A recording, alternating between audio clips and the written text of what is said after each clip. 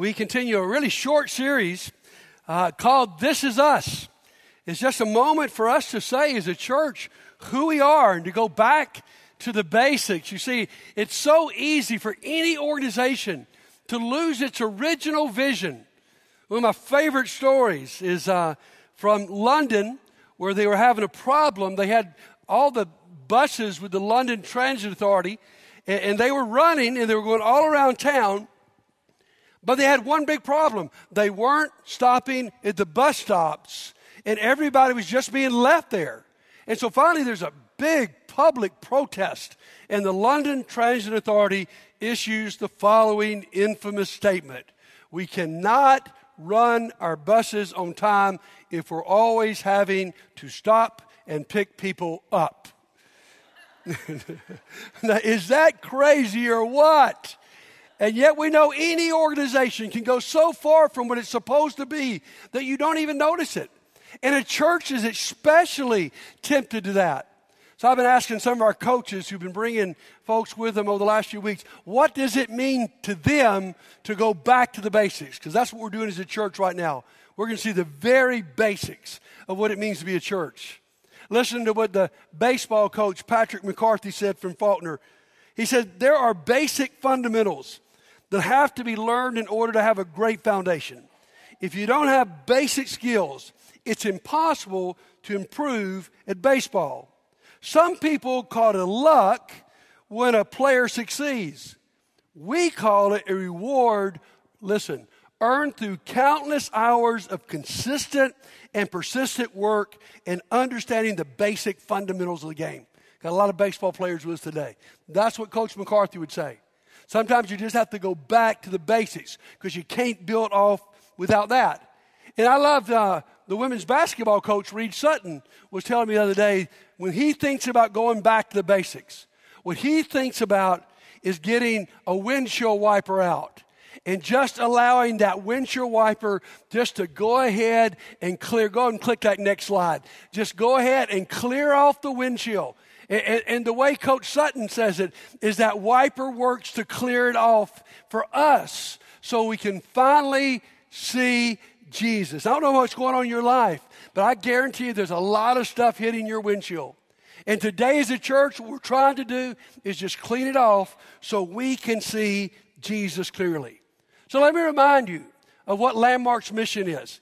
It's simply to lead people into a growing relationship with Jesus. It's Jesus' term to be a disciple. What it means is there's always a next step in you growing closer to Jesus. But we make no apologies that everything we do leads back to glorifying Jesus. And then our vision statement. How do we in this community fulfill this? We want to be a community that shows the love of Jesus to people experiencing life's struggles. How many of you is that true of? That's all of us. We all have struggles. And what was so cool about Jesus is the most messed up people were drawn to Jesus. The people that were drawn away from Jesus were the people who actually were religious and thought they had it together. And Jesus says, what I want to be about is bringing sick people to me. What I want my church to be about is bringing people who are struggling to a place where they can find healing. Now, both those statements are great statements, but lots of organizations have great statements. What I need to help me is a vision. What does this look like?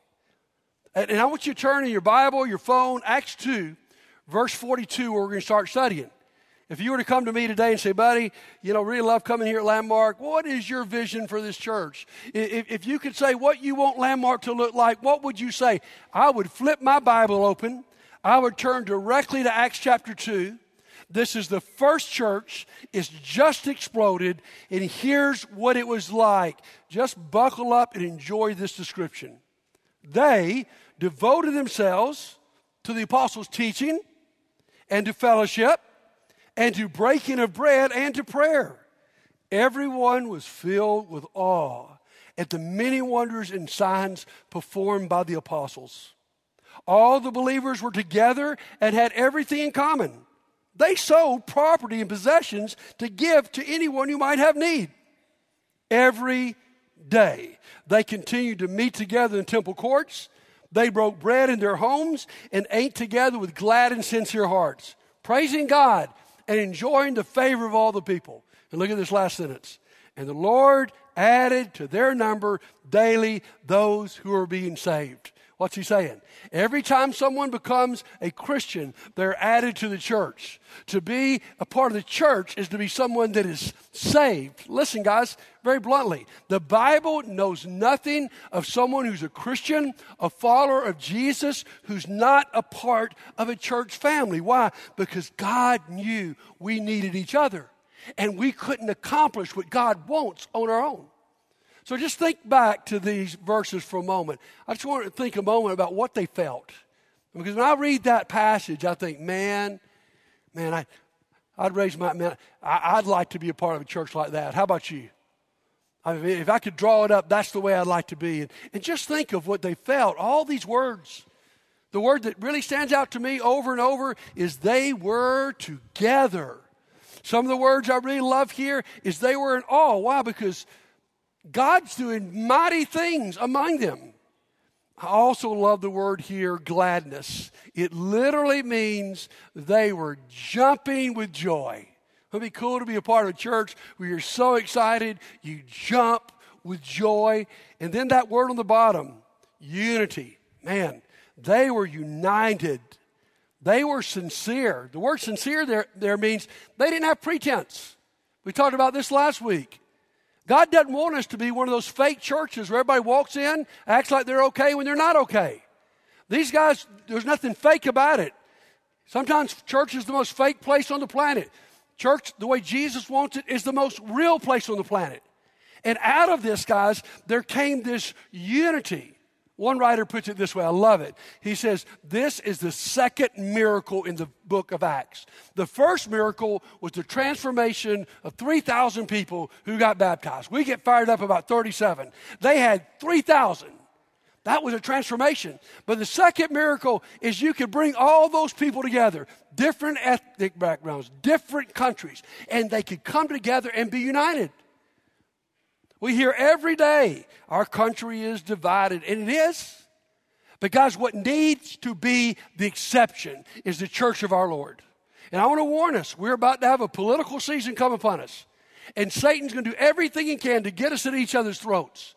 But if we want to show the world that we are really followers of Jesus, we will be united, because that truly is miraculous. Now, I love all those feelings. I go, man, I want to feel that way when I walk in church. If I can be honest with you right now, every time I walk in this place right now, there is something going on.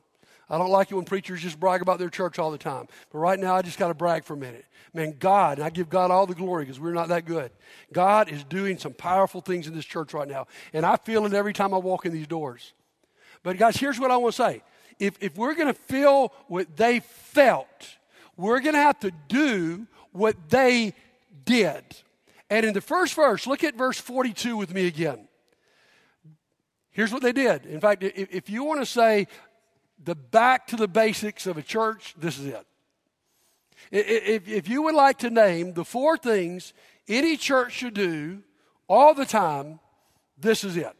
What does it say? They devoted themselves to the apostles' teaching, to fellowship, to the breaking of bread, and to prayer. Everything else flowed from that first statement. That word devoted simply means they, sort of like Coach McCarthy said, they consistently persisted in doing these 4 things. One translation says the word devoted means this. This is where we get really practical.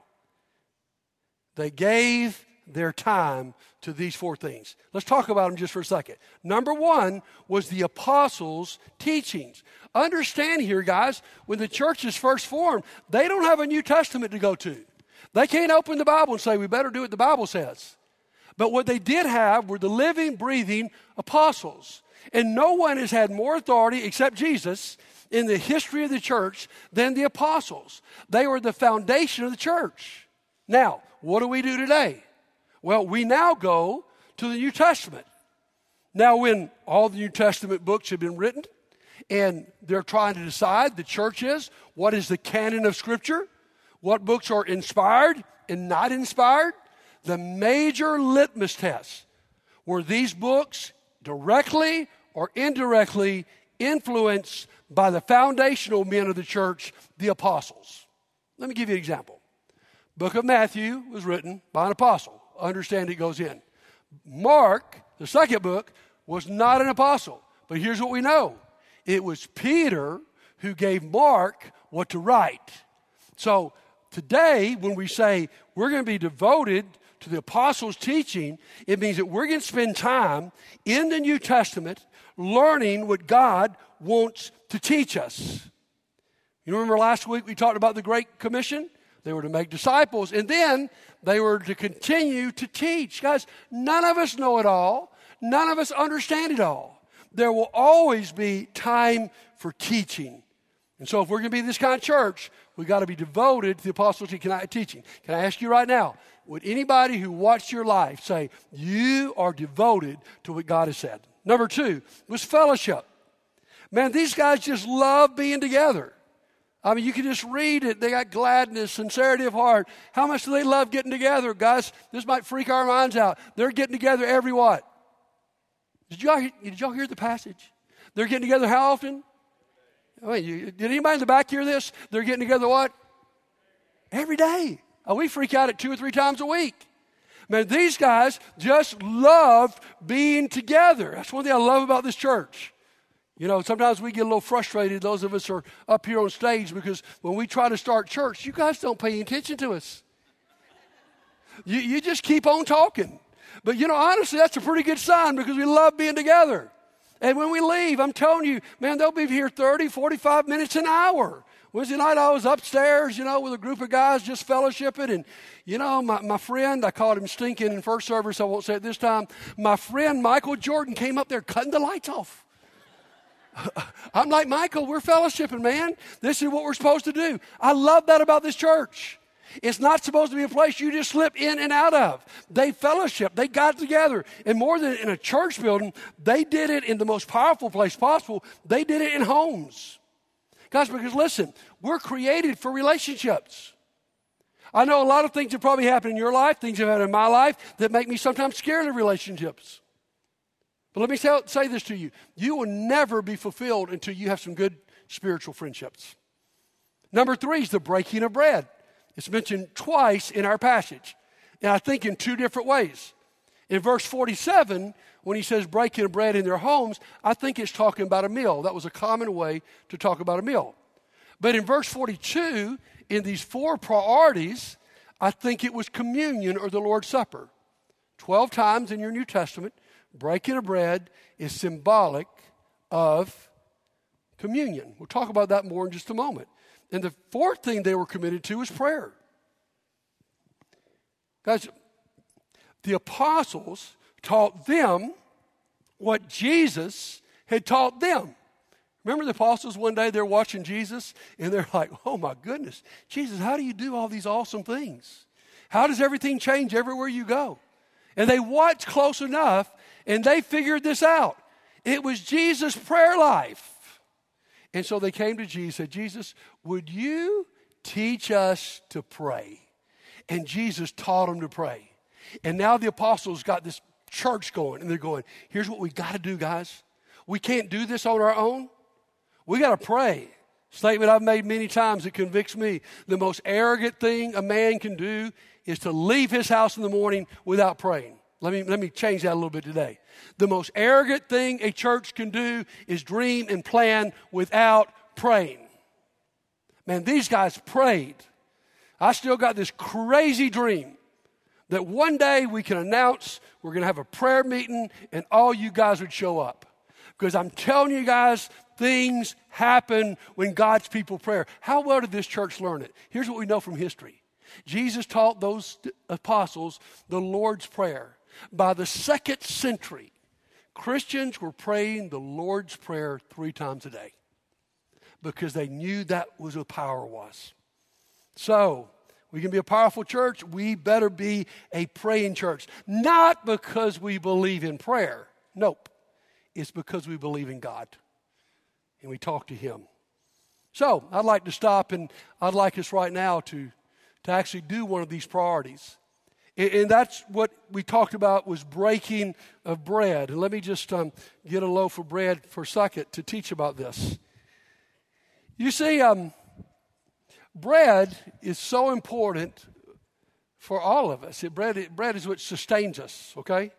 I mean, any culture you go to, they may make it in different forms, but everybody knows that bread is vital for your existence. It has been from the beginning.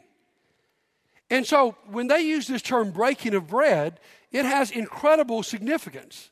The first time it's mentioned in the Bible, it's when God gives Moses 12 loaves of bread and says, you need to eat of this on the Sabbath day. Now, one thing you'll notice, though, is they didn't use knives. It was against the Jewish Sabbath rules to use a knife because they thought that was work. And so what they did is they literally broke bread. And so when Jesus shows up and he's instituting what we call communion, the Bible says that Jesus said, this is my body given for you. And if you read 1 Corinthians 11, it said, Jesus then broke the bread and he prayed for them. You see, bread is so significant because it's what sustains us. Now, in the minute, you got a little cup, or you can go get a little cup that's got some juice in bottom and a little pitiful piece of bread. Sorry about that. But you can still crack it if you want to, okay? But in that day, man, they would have not had just some little thing of bread. They'd had bread. And when they took it together, what they're saying is, and what we're saying in the next moment is, God, feed us. We need to feed on Jesus and what he's done for us. We need to remember what Jesus did and actually who we are. I think it's pretty significant. In 1 Corinthians 10:17, it says, we all partake of the one loaf. This is also a symbol of this miraculous unity we're talking about. Some of you may be familiar, there is a group of Christians that believes you can only take communion with one cup. Okay? They take it quite literally. I try to avoid those kind of churches. I'd like to stay healthy, all right? But I think I could make a bigger case that we take it from one loaf. Because this one loaf symbolizes not just our sustenance, but actually our unity. And so in just a moment, you have the opportunity after I pray. There are tables all around the worship center. You can go and get a little cup with your bread and your juice. And I want you to remember what this means, not just to what Jesus did for us, but what it says about who we are together. Because here's what Jesus did. He took the loaf, he broke it, and then he prayed. Let's pray together. Lord, as we take this bread, we remember that you are the bread of life. You feed our souls. You nourish our hearts. And you give us sustenance to run the race before us. As we break the bread, we feel the softness of your love for us. We smell the fragrance of the grace you release afresh every day. We thank you with all of our hearts for the great price you paid when you were crucified on that cross for us. Yet just as the yeast has caused this bread to rise, you rose again, triumphant over death as Lord of Lords and King of Kings forever, our beloved Savior. And as we drink this wine, we remember that you are the giver of life, that you are the giver of forgiveness, that the only reason we can have peace and unity in our hearts and souls is because your love flows within us. So bless us today as we break the bread and we take this cup. We pray this in the name of the one who gave it all for us, Jesus Christ. Amen. We want to ask everybody to stand and make your way to one of the tables. Grab communion if you haven't already. Take it with. Well, let's just talk a few minutes about what our response to this picture is. I like the prayer of the blind preacher. I love to watch our brother David Wright teach.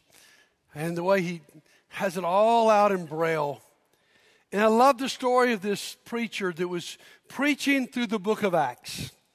And he's just going over the words in his Braille Bible.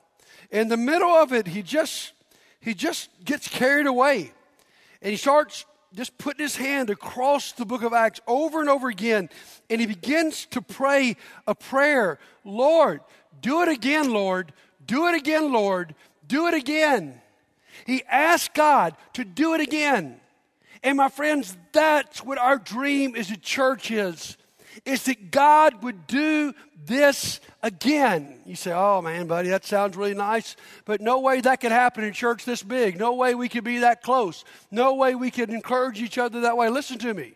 Guys, the church we just read about, we know it because the Bible says it, had 3,120 members. So we're a pretty itty-bitty church compared to that, all right? And yet they were able to do it. And I think there's a great key in the passage. What did they do? They met in the temple courts, and they met from house to house. What do you do if you got a 3,000-member church? You find a big public place where you can get everybody together and worship together, and then you divide into homes where you can love each other and take care of each other. And I'm telling you, that is still the way a healthy church functions. Because what happens here is awesome, man. I've enjoyed every moment this morning. But it's not sufficient. Because we all got issues. We all got problems. We all have needs. I love what my brother Brian Smith said Wednesday night when we were meeting our small group. He said, guys, I need something between Sundays. I need people. And today, that's why we would say to you, if you're our guest today, or you've been a long-time member, that's why we work so hard to be a small group church. We would say boldly to you, we're not a church that just does small group. We are a small group church. Why? Because we think something happens house to house that doesn't happen in what we're doing here right now.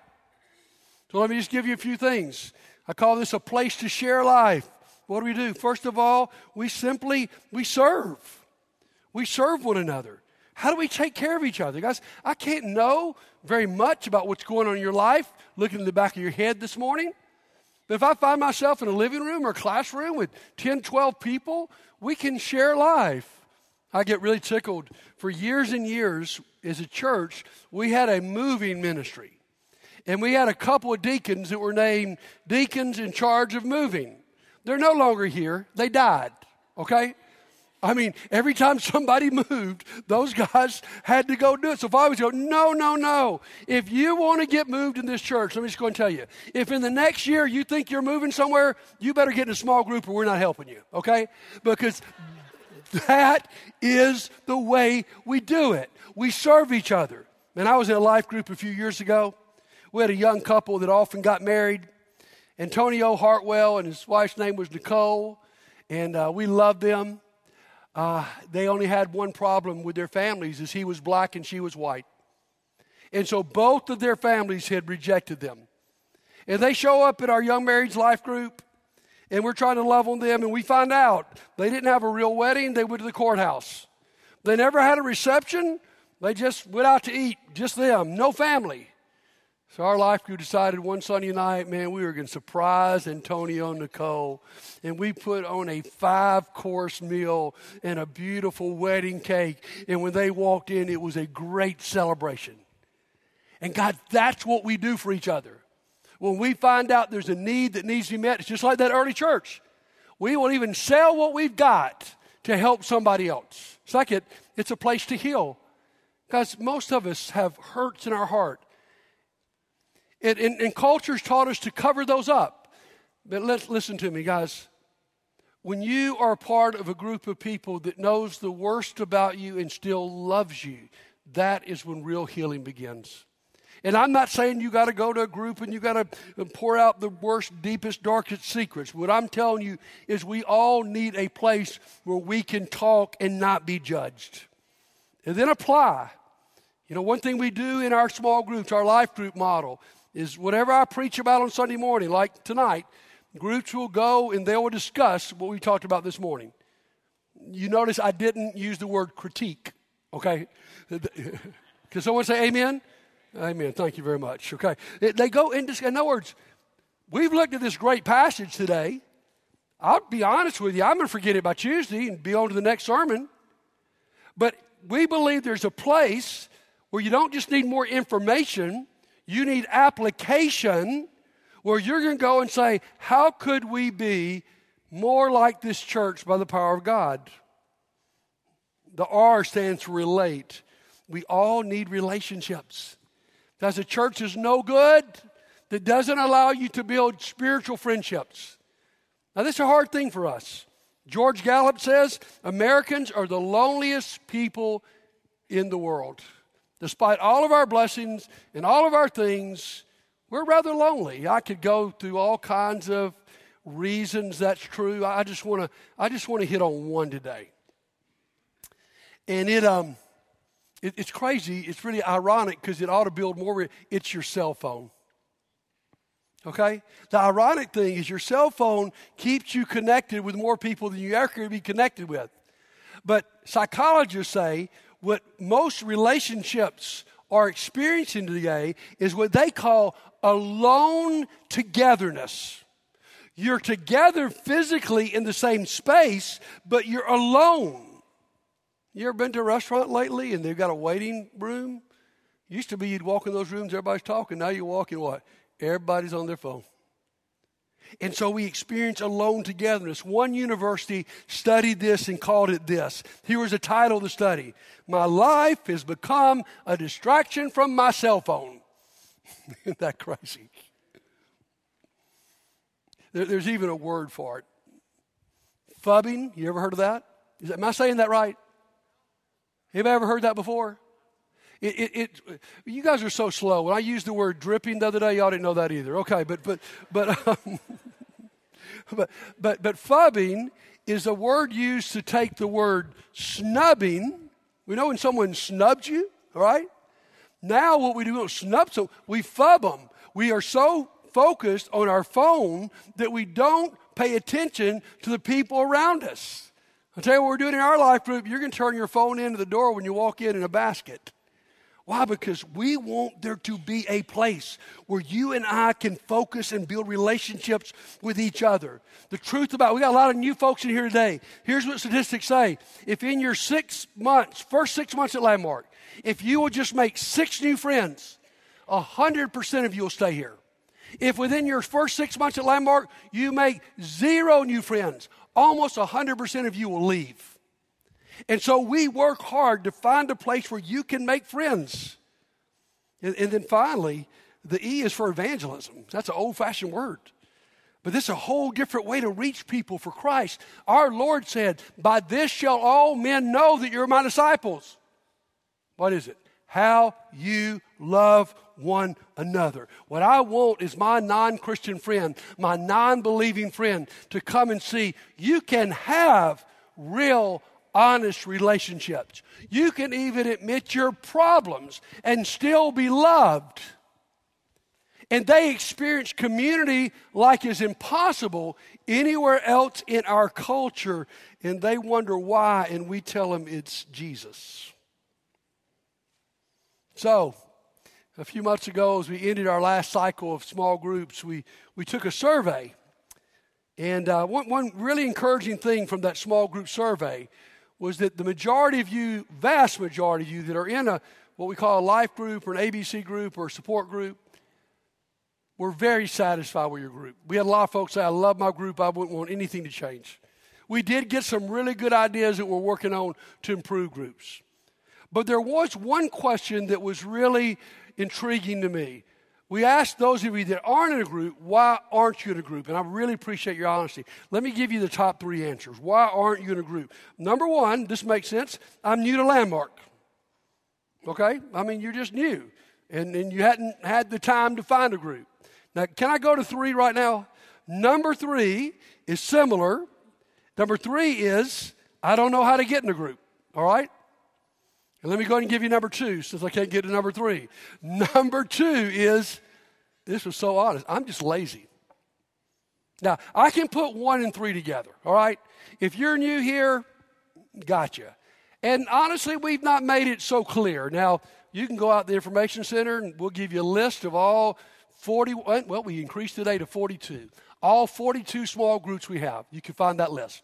It'll give you addresses and phone numbers. We found most folks don't use that. You could go to Landmark's website and you could search for a life group by neighborhood or by age.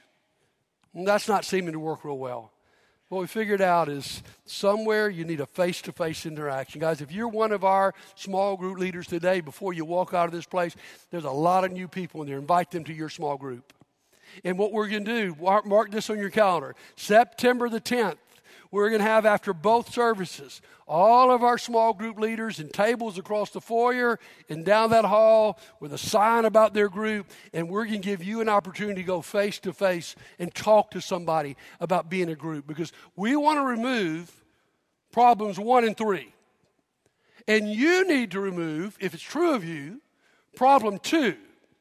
And I just love that, because, sometimes, we just need to be honest and say we're lazy. I get so tired of people saying, well, I don't do this, I don't do that, because that's just legalism. Listen to me, guys. Legalism is not obedience unless you think your salvation is based on your obedience. Sometimes we just need to be honest enough to say, I'm just lazy. That's all right. We've all been lazy about certain things.